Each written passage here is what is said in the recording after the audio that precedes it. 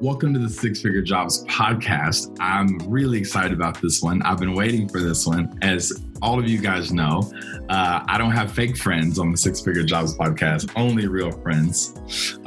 Ramon Girmay, welcome to the Six Figure Jobs podcast, Harvard graduate, director at Grace Blue, one of the most powerful recruiting and talent companies you've never heard of on the planet Earth, based out of the UK, but Ramon works in the United States. In North America. Welcome to the Six Figure Jobs podcast. Thanks for coming on. Thank you, James. What a wonderful introduction. I'm really excited about this too. So you're like the Olivia Pope of jobs. Oh man, if only now you make me want to have the wardrobe and a glass of wine and the popcorn to go along with all of it. I mean, we should do this at night next time so that you can get the popcorn, the wine, the all-white coat. The all-white, always, of course, just like all pastel. With red wine, which was the most bold thing. I was like, red wine and all-white everything. I know. Yeah. Please tell Claire that I said you are officially now the Olivia Pope of careers. I will try to live up to that. Yeah, I mean, I think that's cool. I think, you know, I'm in LA and you're in New York. You know, my mind is Hollywood. Like, we should just start writing that. I mean, absolutely. Because there is, you know, you remember when there was that era of like confessions of a recruiter, like the confessions of add in whatever. Right. And I was surprised by, I had a friend who actually did that. And I was just surprised by how there's so many things that, you know, we maybe take for granted in the business that people are like, wait, I didn't know. Oh, wow, that's how that works. And I'm like, oh, yeah, I guess there is something here that feels like if you're not doing it day to day, feels either voyeuristic and hopefully, you know, through the course of this conversation, helpful information to people. Right.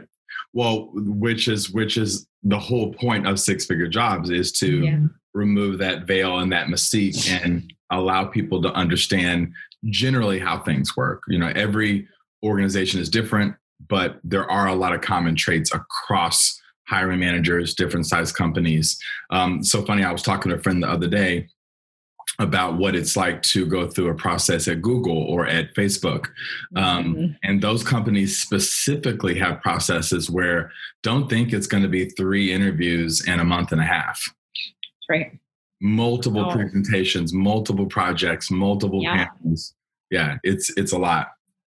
Yeah, it takes sort of a stamina and a perseverance. And I think it's a fine line, right? It's like you want, I think, for both sides to have done enough vetting so that on day one, you both know what you're getting into, you know, and there aren't like major surprises. But there's always going to be a degree of the unknown until you're in it doing it. So I think there's also balancing how much information do you actually need to make this decision, both as an employer and a candidate, and then how much is just too much and you've lost perspective and you're burning people out. And it's a delicate balance. Yeah, agree.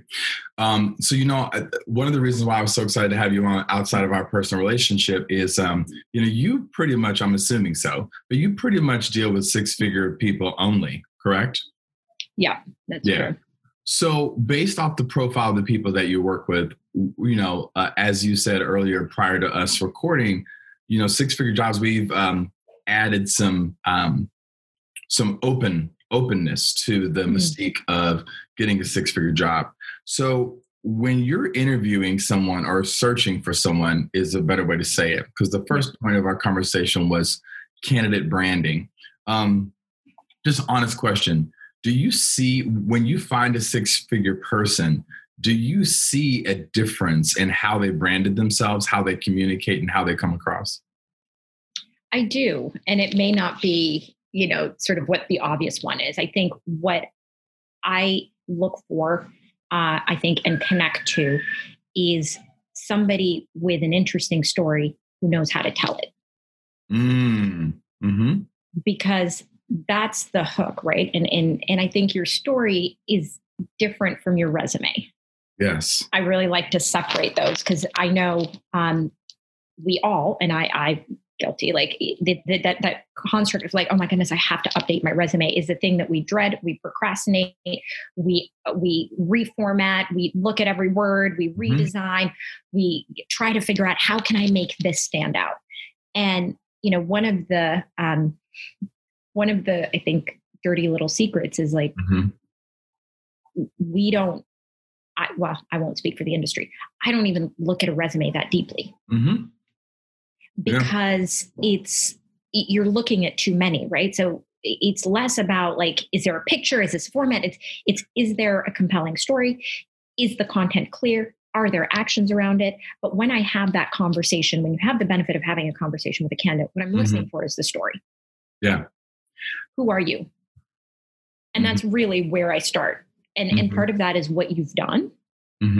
Obviously, but it really does start with who are you, because that is where the difference is going to happen.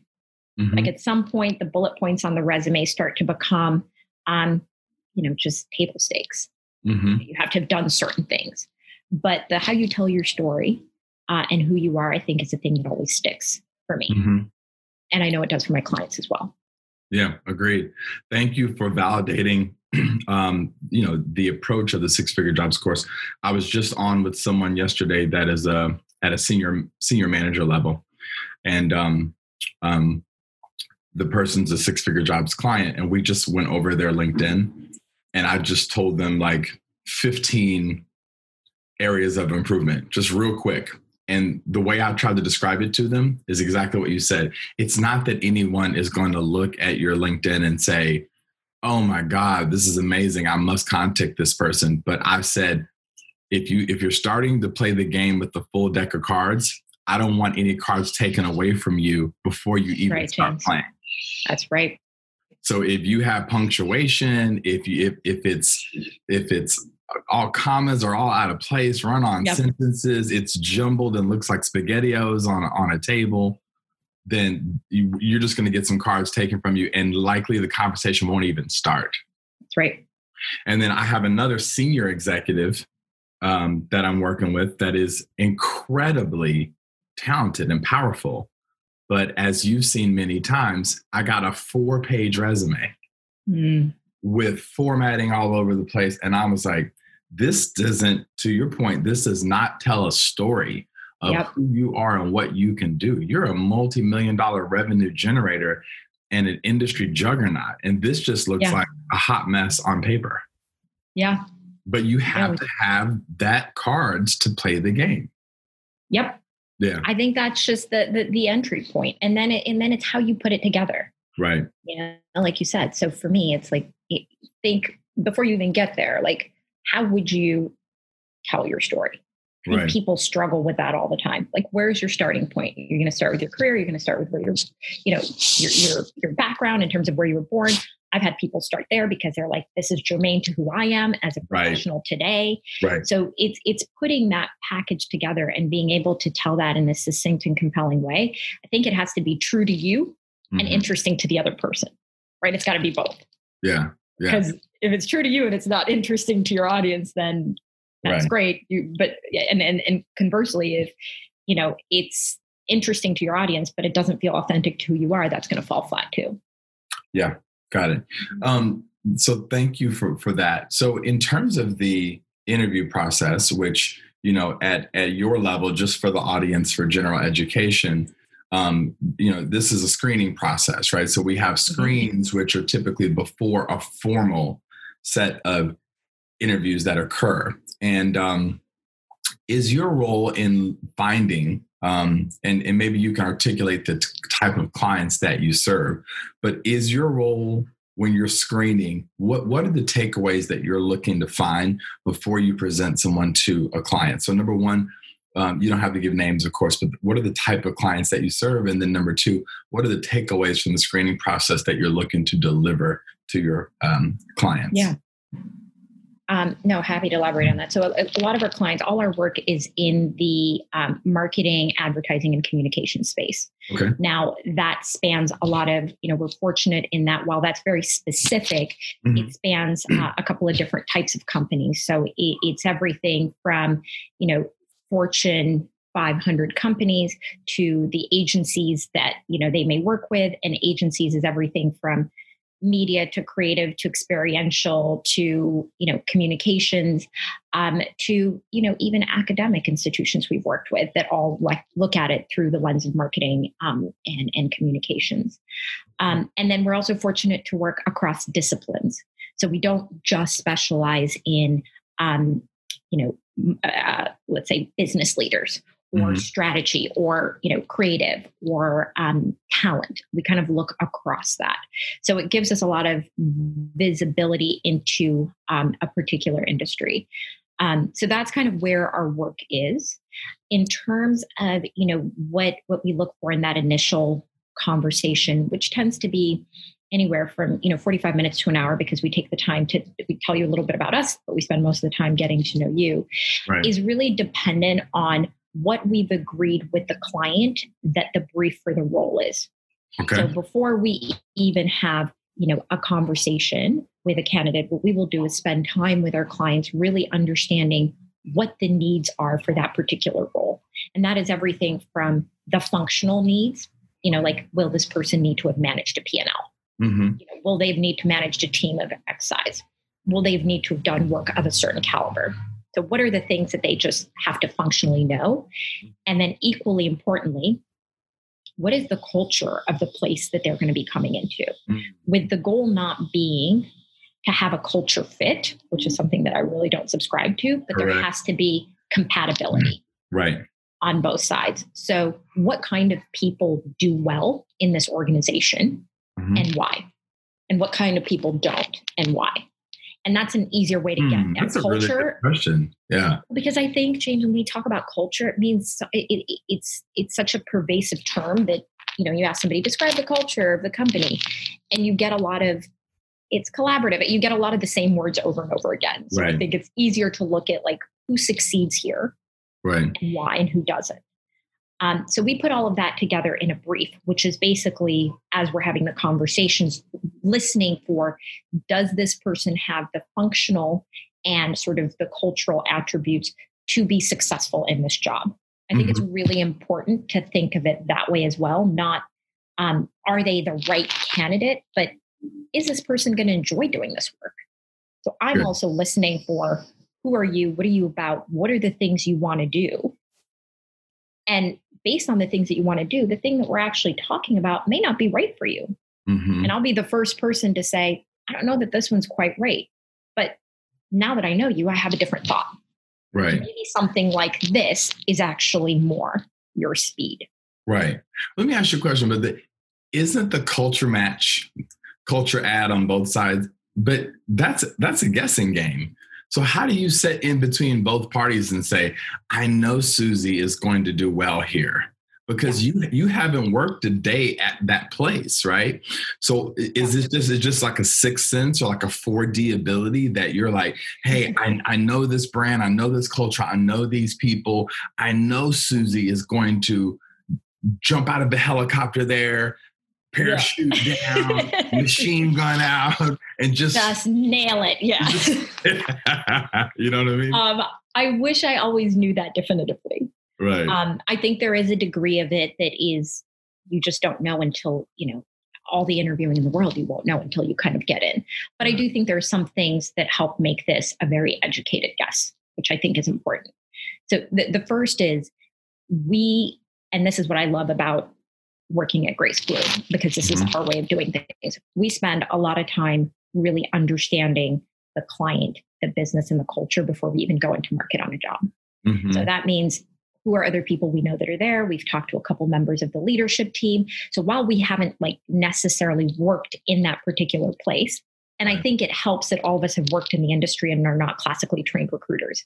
So even though I may not have worked at a particular agency we're representing, I have worked in agencies. Yeah, you're a businesswoman at the end of the day. So I know kind of what the agency vibe is. I know what the reputation is. I have people that I work with who've worked in different places. So you kind of triangulate, you use all that information to get a sense of, this is a hard charging culture. It's very flat. This is about you got to get in and do it. There's very little bureaucracy. It can be a bit cutthroat. There's no good or bad cultures. There's just what that thing is, right? So if I know that, and I know somebody is much more sort of likes to debate, likes to take their time, is more, maybe had more on the emotional intelligence side of things, a little less sort of lean in and needs to kind of be brought along. I don't know that that's going to work for either people. I think that person will be miserable. And I think that the leadership of that organization will find that they're not performing. So I think it's really important to be honest here. And so there are no wrong answers. Yeah. So when I ask somebody, what kind of cultures, do you really thrive in? I'm really listening for that so that I can put you in the right place. Mm-hmm. Yeah. So don't tell me what you think I want to hear. Right. Yeah. Tell me what's true for you. That makes sense. What's so funny? It makes me think about people that I meet where they go, I'll take anything. I'm just looking for a job. That's definitely not a way to be a six-figure person. No, that's definitely a short-term play. Yeah. That's a very short-term play. Yeah. Like, or I just want to make more money. That's not a good idea. I just had this conversation with someone, James, where I was like, you don't chase the money and the money will come. Yeah, you should and will and could have a six-figure job, but it needs to be something that fulfills you. And there's enough abundance and enough jobs and enough opportunities that there's six-figure plus jobs everywhere that will also fulfill you. But you do not have That's exactly right. Yeah, but you don't have to sit at the little kids' table. Yeah, and also don't be somebody you're not because you want to get in. Like I think that's the worst way to get in, because the person that you are in that interview. Mm-hmm. Keep in mind, that's not just, I just need to get through these couple of interviews. That's a person that's going to need to show up for 6 months, a year, 2 years, 3 years. So make sure you can wear that, because you don't. Can you play that Olivia Pope role all day, every day? Yeah, not just for an interview. For 2 years straight. Yeah. Is that really you? That's tough. Yeah. Great. So last question. Because you've been dropping a lot of gems along the way. As one of my OG mentors that I've never met in real life, but I listened to his work. Earl Nightingale talks about acres of diamonds. So we've been walking through a lot of diamonds. So all you got to do is look down and pick them up, right? Yeah. How would you suggest that someone pitches you? And what I mean by that, just to clarify for the audience, I teach people in the Six-Figure Jobs course, hey, this is how you contact a recruiter. Say, hey, my name is Jennifer, my name is James, and I'm looking for this, and here's my experience and who I am as a person. So how does someone pitch you? No, it's such a good question. I think a couple of things. One, if there is any kind of connection, use that. Right? So, hey, I'm working with James. And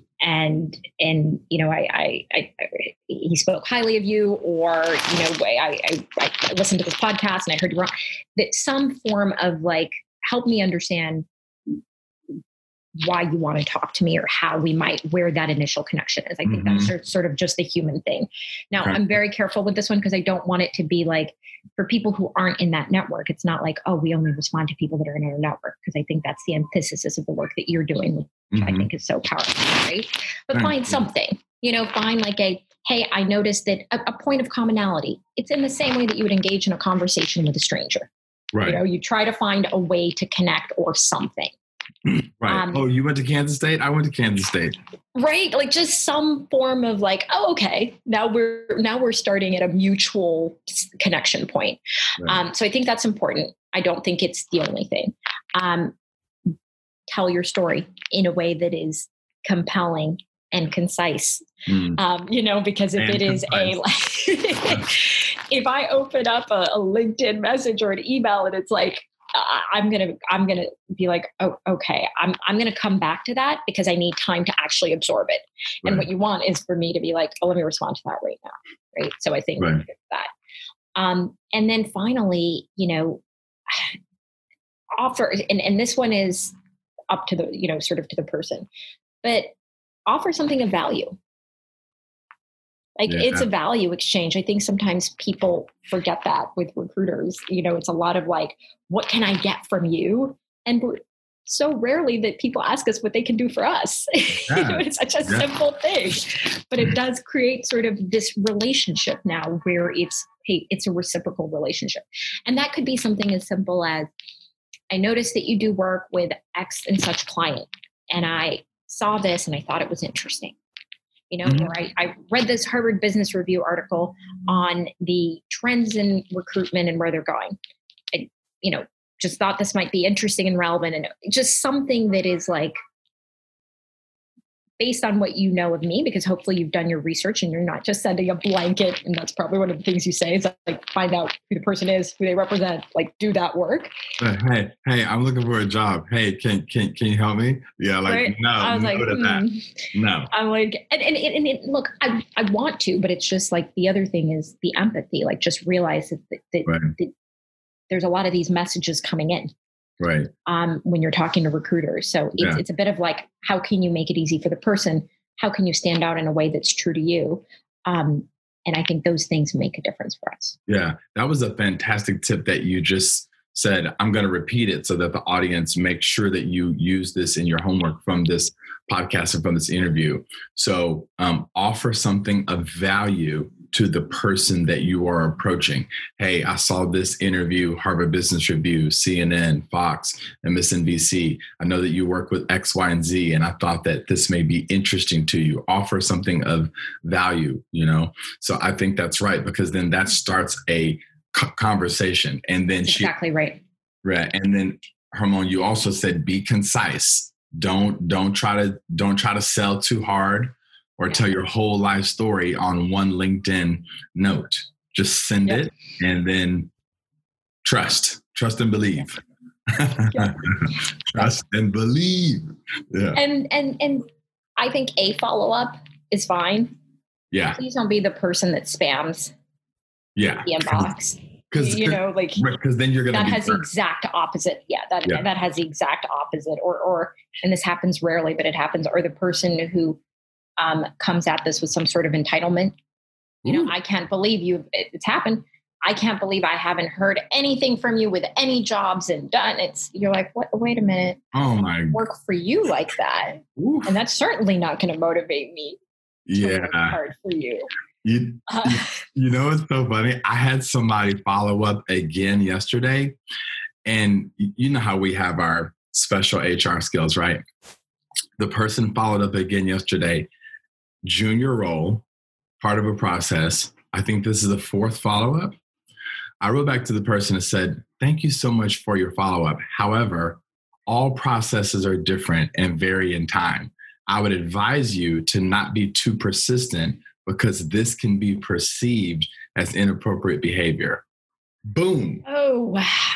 Hold on. Let me take notes. I'm just going to type that. But I just pulled out the flamethrower and was like, But it's such good advice, right? Like it's a fine line between and being persistent and being annoying. And you gotta use some degree of emotional intelligence to understand where that is. Yes, I was actually trying to help them. I mean, of course, I was professional, but I also just, a very eloquent way of roasting people. But also, there was nothing rude about it, and what I said was honest. But hey, let me help you, because apparently someone didn't teach you this. Yeah. And if you're doing it to you, James, chances are that went to, it might have been a blanket. So you're now trying to minimize the impact of that, where you're like, it's not about me. It's also just for you. Don't do this as a course of action. And I like what you said about like the empathy and the privilege piece, because what I find with privileged people, or I guess I would say people who perceive themselves to be whatever, or maybe they're just not privileged, maybe they're just not self-aware. So I give everybody the benefit of the doubt. But I had a vendor, similar, follow up again. And I said, hey, I just want to let you know, I enjoyed our conversation, but you should know that our process with you is one of many in the moment. And my first priority is the health and well-being of my population. And I'm dealing with that right now. So I think your platform is great. I love you. God bless you. I want nothing but the best for you. But you need to calm the fuck down Yep. And wait for me to get back to you. Because if I have a health issue with an employee, that is my job number one above all. That's right. So, so people who don't see that, it's like your cadence of follow-up and communication. And I love that we're riffing on this topic because this is like a business one-on-one it's not taught anywhere, but you have to get this right. I couldn't agree more. And it's literally just think about being on the receiving end of this. If you are me, what else do you think I have going on? What else do you think is happening, to your point, like in my inbox or in my organization? Start there. Or in your personal life. I teach early stage employees all the time. When you're in a pitch, please assume the person is hungry, angry, lonely, or tired. Halt. I love that, James. Use it. Take it. I will. Take it and use it. So good. So I used to teach business development. I said, pitch this as if they are hungry, angry, lonely, or tired. And think about them as a 3-year-old. How do you think a 3-year-old acts when they're hungry, angry, lonely, or tired? You're not getting shit in. So you need to be quick, provocative, evoking of emotion. If an hour meeting, you got 20 minutes and then shut up. I love halt so much. Halt. That should just be taught in every sort of, it is business 101, right? It's relating to people 101. Actually, it's not even business, it's life. Yeah. Please assume that the person you're speaking to is that. Yeah. And then, so don't waste their time. Don't run off of the mouth. Listen. I mean, it's the basics. And you'll stand out, right? Like I'm more inclined to then go out of my way for somebody who's thinking about my well-being in addition to theirs versus somebody who's just trying to take. Mm-hmm. So I think it works because it's not just, that person is going to be more receptive. You're actually going to be more successful in whatever it is you're setting out to do if you keep that in mind. Exactly. Okay. I always learn so much from you, James, and this is no exception.